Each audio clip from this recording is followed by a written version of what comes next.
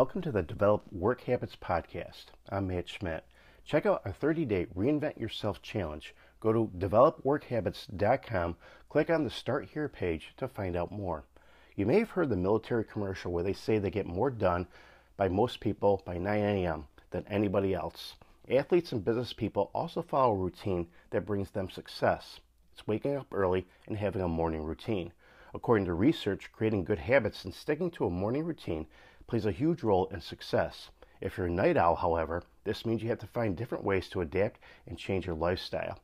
Creating a morning routine and turning it into a habit may sound difficult at first, but if you keep at it every day for at least a month, you start seeing noticeable differences and results that you approach every day. A morning routine can give you more stability and also more control in your day as you go forward.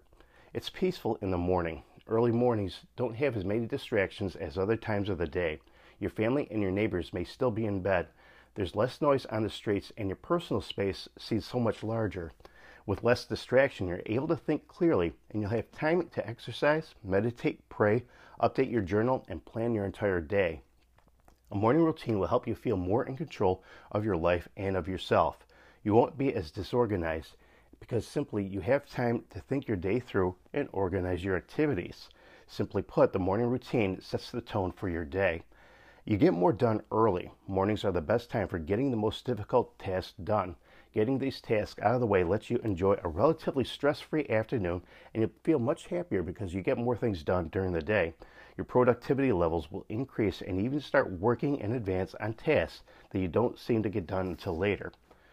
When you get things done earlier and faster in the day, you can reward yourself with a job well done. Just be careful that rewarding yourself is also in line with your beliefs, values, and your goals. For instance, when friends want to say they want to go partying out on a weekday, you may have to tell them no.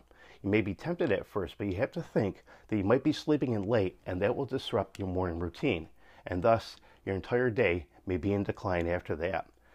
No amount of partying can replace accomplishing, sticking to, and religiously following your morning routine habit.